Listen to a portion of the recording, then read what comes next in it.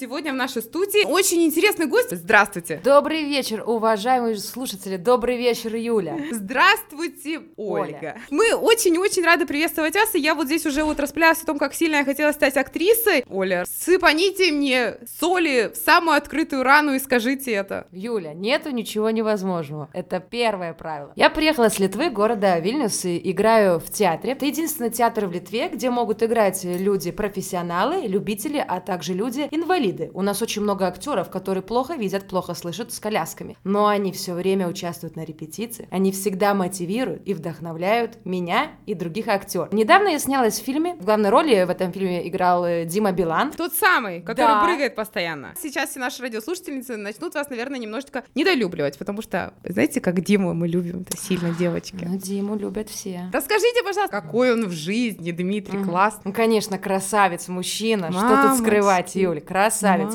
И когда этот его образ, исторический костюм на коне. Расскажите про костюм. Костюм был военного, на лошади, и он кричит: едем, бежим, и с такой силой, мужской силой, да. А я играла в эпизодической роли монахиню, и я должна была бегать возле него. Мне очень понравилось. Вам понравилось? Да, вот мне больше всего понравилось бегать возле Димы и возле его лошадки. И вы меня прям заинтриговали, Ольга, я сейчас прям даже, в общем-то, не знаю, как и реагировать, потому что кому бы не хотелось побегать возле Билана и его лошадки. А вот вы разговаривали с ним вот так вот: Дмитрий, здравствуйте. Расскажу, как было. У меня было желание получить автограф от Димы Билана, но я потом услышала, что он себя плохо чувствует, во-первых, потому что он очень громко разговаривал, у него там голос пропал, ему живот болел, было человеку плохо. И я решила, что зачем тревожить, там, просить автографом. И я зашла в гримерку, и потом я выходила из гримерки, и в меня вот так вот лицом Марат Башаров. Что вы? А я даже не знала, что он в этом фильме играет, потому что у нас были разные сцены, и он приехал уже тогда, когда мы собирались уезжать. И вот я с ним так сталкиваюсь и просто стою. Меня единственное, что говорю: а можно фотографию, а можно автограф? Вообще очень приветливый, очень простой. Он меня сразу так увидел, тогда: девушки, привет. У меня еще была знакомая, с которой тоже мы играли монахиню. Вот вы в какой роли были? Потому что мы уже были переодеты. Какого вы играли? Мы монахиню. О, серьезная роль.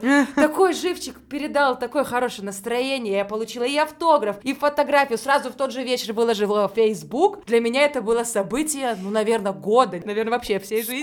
Сколько лайков, Ольга? У нас тут, знаете, как измеряются события жизни? По лайкам. Так вот по лайкам я уже не помню, сколько точно. Но так я думаю, что ну минимум как 100. Но как же со звездой, Юля? Мамочки, ну, этому остается только позавидовать. Вот мне бы 100 лайков. Вы знаете, я вот к ним стремлюсь, надо с кем-нибудь сфотографироваться. Оля, я сегодня попробую сделать это с вами. Спасибо. Скажите, пожалуйста, вот если там Билан, как вас могло занести вот к нам вот такой вот немножечко мрачноватый Ганновер? Знаете, расскажите. Я очень простой человек, но целеустремленный. И мне кажется, у каждого артиста в душе есть мечта, чтобы его заметили. Я об этом очень долго мечтала. Меня заметили в социальной сети Facebook. Меня заметила женщина Светлана Погорелова, режиссер, и написала мне: Оля, приезжай в гости, будем вместе делать новый шедевр. То есть у вас буквально планы наполеоновские? Это не наполеоновские, но близко. Нет, ну, Ольга, не надо вот скромничать, действительно наполеоновские. Я тоже, знаете, Светлану тоже знаю. Да. Со Светланой у вас меньше наполеоновского не получится, так что вот на меньшее вы даже не рассчитывайте, Оля. Да, я в это свято верю, потому что Светлане очень понравилась моя роль в фильме «Музыка во льду», где я снялась в роли монахини. И сейчас мы готовимся снимать